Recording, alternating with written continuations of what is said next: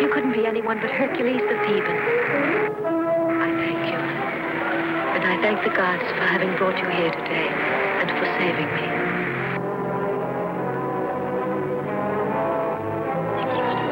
They've all become fanatics since Hercules arrived. They seem to worship nothing but strength.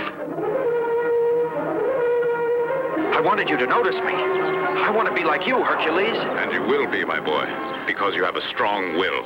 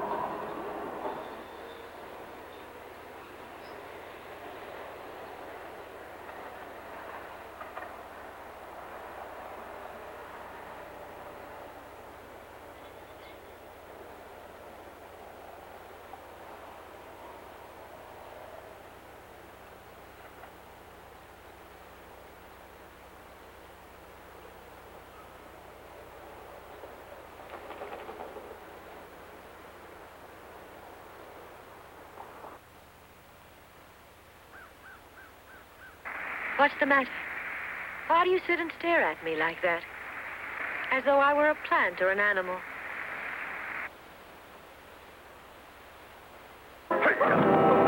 Don't go, Hercules. Hercules! No! Not, please!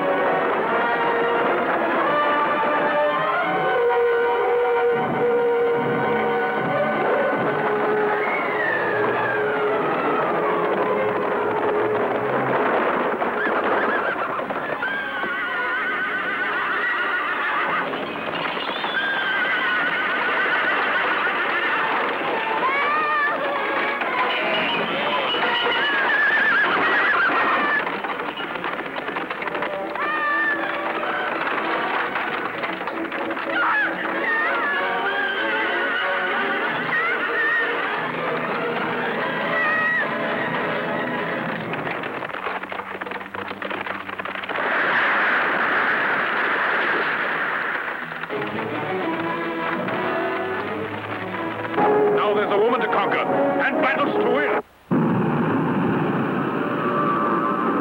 Later on, my sleep was filled with nightmares. The memory of what had happened in the woods would not leave me. Again and again, I pictured what would certainly be the end of that terrible story.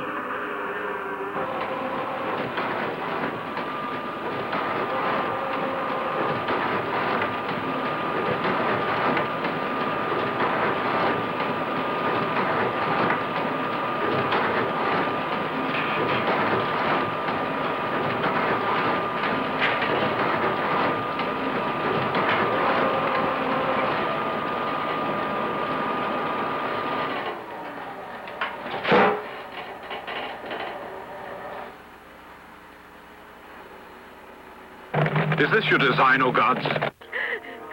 Yes, I know. Hercules must listen only to the gods, because he cannot know the suffering of a woman. Listen to me, Iole. I don't want to. No way.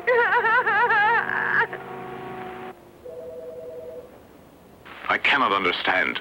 I'm greatly confused. A man I could crush with one hand gives me an order. A woman humiliates me. It doesn't matter, just so long as you'll be with me. Oh, if you said you didn't love me and we were parted, to move along through that house, to hear what the people say, do stay.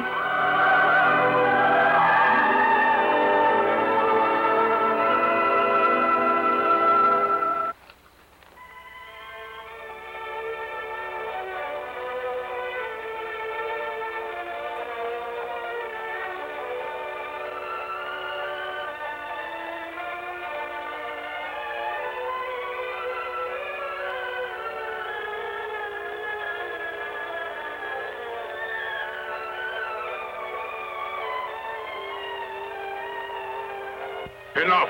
I'm tired of doing all these senseless things for the gods. When will I be worthy in the eyes of the gods?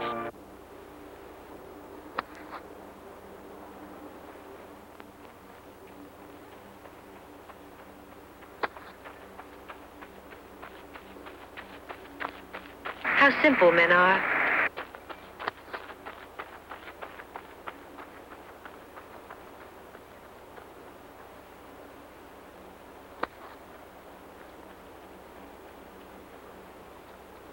Things are looking up. Hercules and Iole are leaving now to find a new happiness. They will seek amongst the race of men, where justice and peace will be with them again. Farewell, Hercules. Farewell, Iole.